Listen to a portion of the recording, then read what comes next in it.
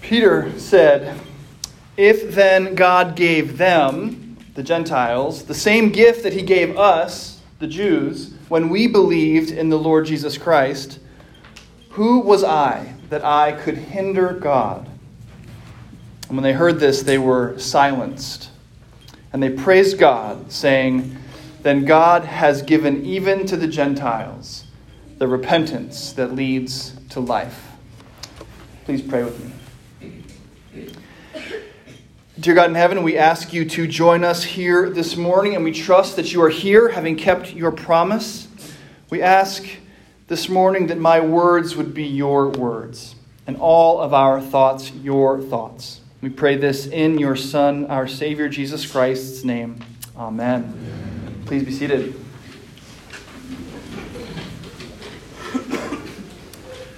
One of the very coolest things about the Bible, in addition to it, being the story of God's redemptive purpose in the world, leading to and culminating in the finished work of Jesus Christ for sinners, in addition to that, one of the very coolest things about the Bible is the way its themes recur and circle back and come to fruition in stories again and again throughout the course of families and nations and centuries. It's almost, as I like to joke, that there's some higher power controlling all of history. Of course, there is absolutely a higher power controlling history, the God of Abraham, Isaac, and Jacob, who separated the day from the night and waters from the dry land. Even just in that name that he calls himself, the God of Abraham, Isaac, and Jacob, you can see that everything in the world comes under the authority of his hand. And so it makes all the sense in the world that the same themes would come up again and again. The same God is in charge.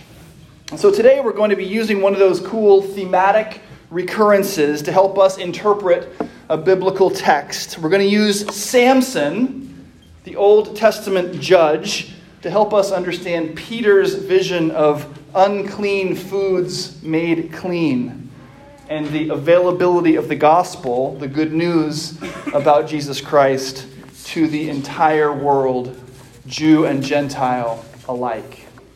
Now, you know Samson, a man of unique strength. He was one of a series of judges appointed over Israel during the period in which that nation had no king. Now, the judges were raised up to deliver the people from an oppressive force. And during Samson's time, the people of Israel were being oppressed by their longtime enemy, the Philistines. But despite the power of the Philistines, Samson led Israel to many military victories, often single-handedly. Samson was, as they say, a beast. He tears a lion apart with his bare hands. He kills 30 men of Ashkelon by himself, and even that pales in comparison to his killing 1,000 men with the jawbone of a donkey. And where does Samson's astounding strength come from? Well, from his hair. Now, Samson was a Nazirite, and Nazirites took a vow to never cut their hair. And later in his life, a story you probably know, the Philistines send the temptress Delilah to seduce Samson, and he admits that it is his hair, which he has never cut in his life, that gives him his strength. So the evil Delilah, of course, cuts Samson's hair while he sleeps, enabling the Philistines to come, capture him, poke out his eyes, and chain him up in their temple, forcing him to perform for their entertainment, revealing his shame to the 3,000 men and women who have gathered there for the occasion. But that's not quite how Samson's story ends. Here's Judges chapter 16, beginning in verse 28. Then Samson called to the Lord and said, "O Lord God, please remember me and strengthen me only this once, O God, that I may be avenged on the Philistines for my 2 eyes." And Samson grasped the middle 2 pillars on which the house rested, and he leaned his weight against them, his right hand on the one and his left hand on the other. And Samson said, "Let me die with the Philistines." Then he bowed with all his strength, and the house fell upon the lords and upon all the people who were in it. So the dead whom he killed at his death were more than those whom he had killed during his life. Notice that Samson performs this amazing feat of strength with no hair. All right? Now here's why I wanted to tell you the story of Samson. It was never the hair. He kills more Philistines shaved, blinded, and chained up like a circus animal than he did in his entire life with his supposedly powerful hair. And it's not just that it wasn't his hair at the end that the Lord somehow obliged to take up the slack in the absence of the hair. It was never the hair. In fact, if you read the story of Samson, it includes a repeated sentence, one that comes up just before he performs each mighty feat of strength, before he tears the lion apart with his hands, before he kills the 30 men of Ashkelon, and before he donkey jawbones 1,000 men to death. The exact same phrase is used. The Spirit of the Lord rushed upon him. Judges 14:6, 14:19, and 15:14. The Spirit of the Lord rushed upon him. You see, it was never the hair. It was always God's intervention right from the very beginning. And that is our principle. That it was not the thing that everyone assumed it was. It was actually a work of God. And now, with that story as our backdrop, as our sort of interpretive principle, let's turn our attention to Acts chapter 11. In this text, Peter, we just heard, has a vision. There has been, for some context, there has been some consternation in the church about non-Jews becoming Christians without becoming Jews first. It seemed to the Jews that the Messiah had been sent to them, God's chosen people, and it was hard to wrap their minds around a broader message of salvation that might be for everyone. And so when they criticized Peter for going to eat with uncircumcised people, that is, non-Jews, Peter here in our reading explains his rationale. And here's what he says. This is Acts chapter 11, beginning in verse 5. I was in the city of Joppa praying, and in a trance I saw a vision. Now remember, as he's talking, he's explaining himself to this group of suspicious people. There was something like a large sheet, he says, coming down from heaven, being lowered by its four corners, and it came close to me. As I looked at it closely, I saw four-footed animals, beasts of prey, reptiles, birds of the air, and I also heard a voice saying to me, "Get up, Peter, kill and eat." But I replied, "By no means, Lord, for nothing profane or unclean has ever entered my mouth." But a second time the voice answered from heaven, "What God has made clean, you must not call profane." This happened 3 times. Then everything was pulled up again to heaven. At that very moment, 3 men, sent to me from Caesarea, arrived at the house where we were. And the Spirit told me to go with them and not to make a distinction between them and us. So what's happening here?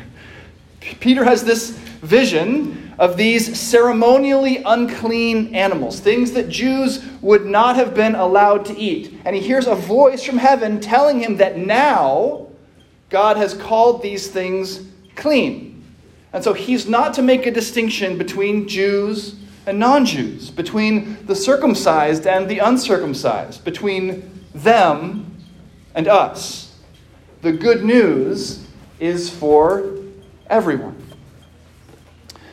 And as we interpret this story, let's remember for a moment the point of the Jewish food laws, the kosher laws. Why was it that this was important at all? They were intended to keep the people ceremonially clean so that they could approach a holy God. Now, remember, of course, that even if they kept these kosher laws perfectly, there was only a certain amount of closeness that they could ever achieve. They couldn't go into the part of the tabernacle or temple where only the priests could go, even if they were ceremonially pure. And they certainly couldn't go into the Holy of Holies, that most sacred place, where only the high priest could only go once a year. But these food laws were sort of the first step in keeping pure, being set apart for God. And so the people's problem with Peter is that he is apparently making himself unclean by eating these foods. Right? He's not setting himself apart for God like he's supposed to be doing. It's seeming like he's setting himself apart from God. But the people are missing something that you and I can see from our perspective here in the future. And the thing that they're missing is one of the things that we can't afford to miss.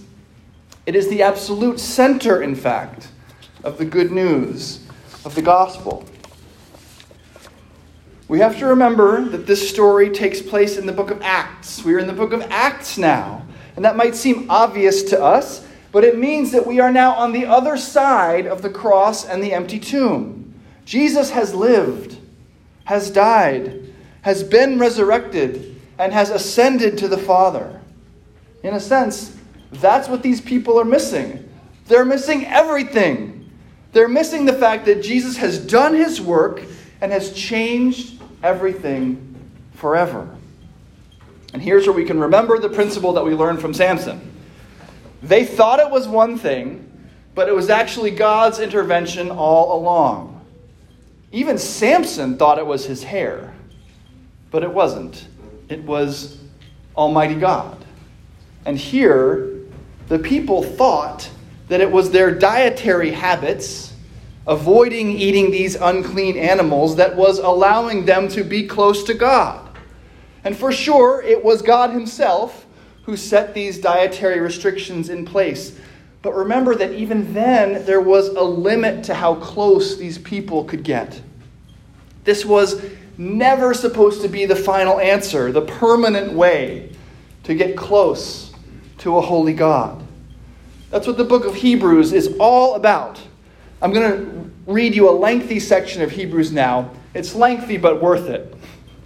How's that for the understatement of the year? I'm going to read you from the Bible now, but don't worry, it's worth it. Here's Hebrews chapter 10. This is verses 1 through 14.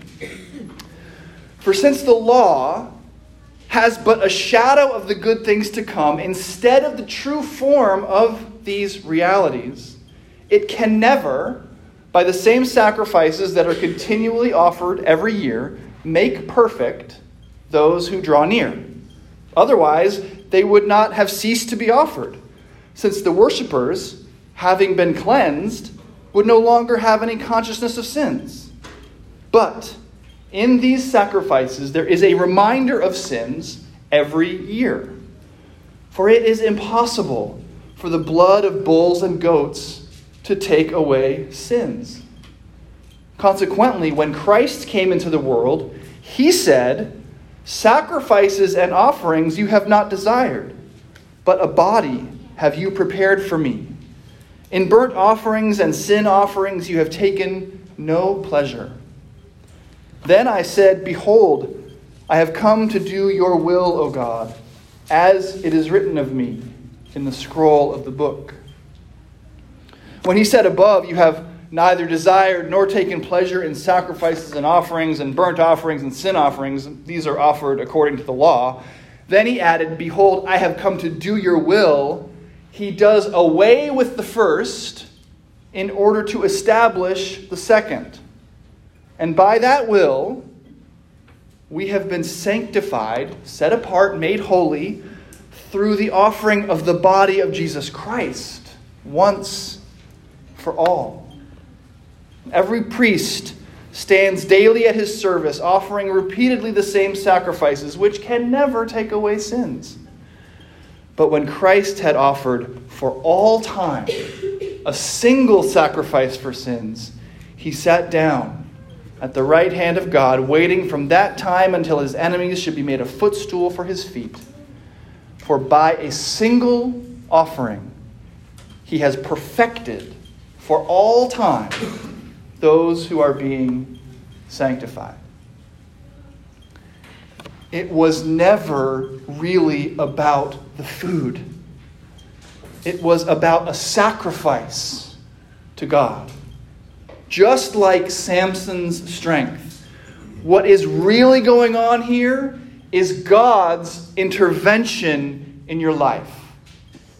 And now, in the body and blood of Jesus Christ, God has intervened again with a sacrifice that cements our closeness to God once and for all, forever. Now, when the Lord declares all foods clean, he's not doing it to say, hey, do whatever you want. Jew, Gentile, you're all clean in my book. That's not the gospel. He declares all foods clean because closeness to him, cleanliness, being set apart for him, is not accomplished by eating or not eating. It is accomplished by the finished work of Jesus Christ. That is the gospel. That's the good news. So it's not, you're all clean in my book. It's, you're all clean in Christ. When Jesus died, the veil of the temple was torn in two.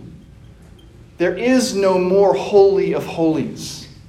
We are, by the ministrations of the Holy Spirit, in the direct presence of God all the time. Remember last week in that eternal heavenly worship service that we talked about from Romans 7? Why was it that all the worshipers looked the same? Why are they gathered around the Lamb's throne no matter what corner of the earth they are originally from? Is it because they've been careful about the foods they ate? No. They have been washed white in the blood of the Lamb. It was never about the food. It was always about Jesus. When Peter is done telling his story to this suspicious group of people, remember the ones who started out angry with him for eating these unclean foods with these unclean people. When Peter's done talking, we read that the people were silenced. But they don't stay silent for long, do they?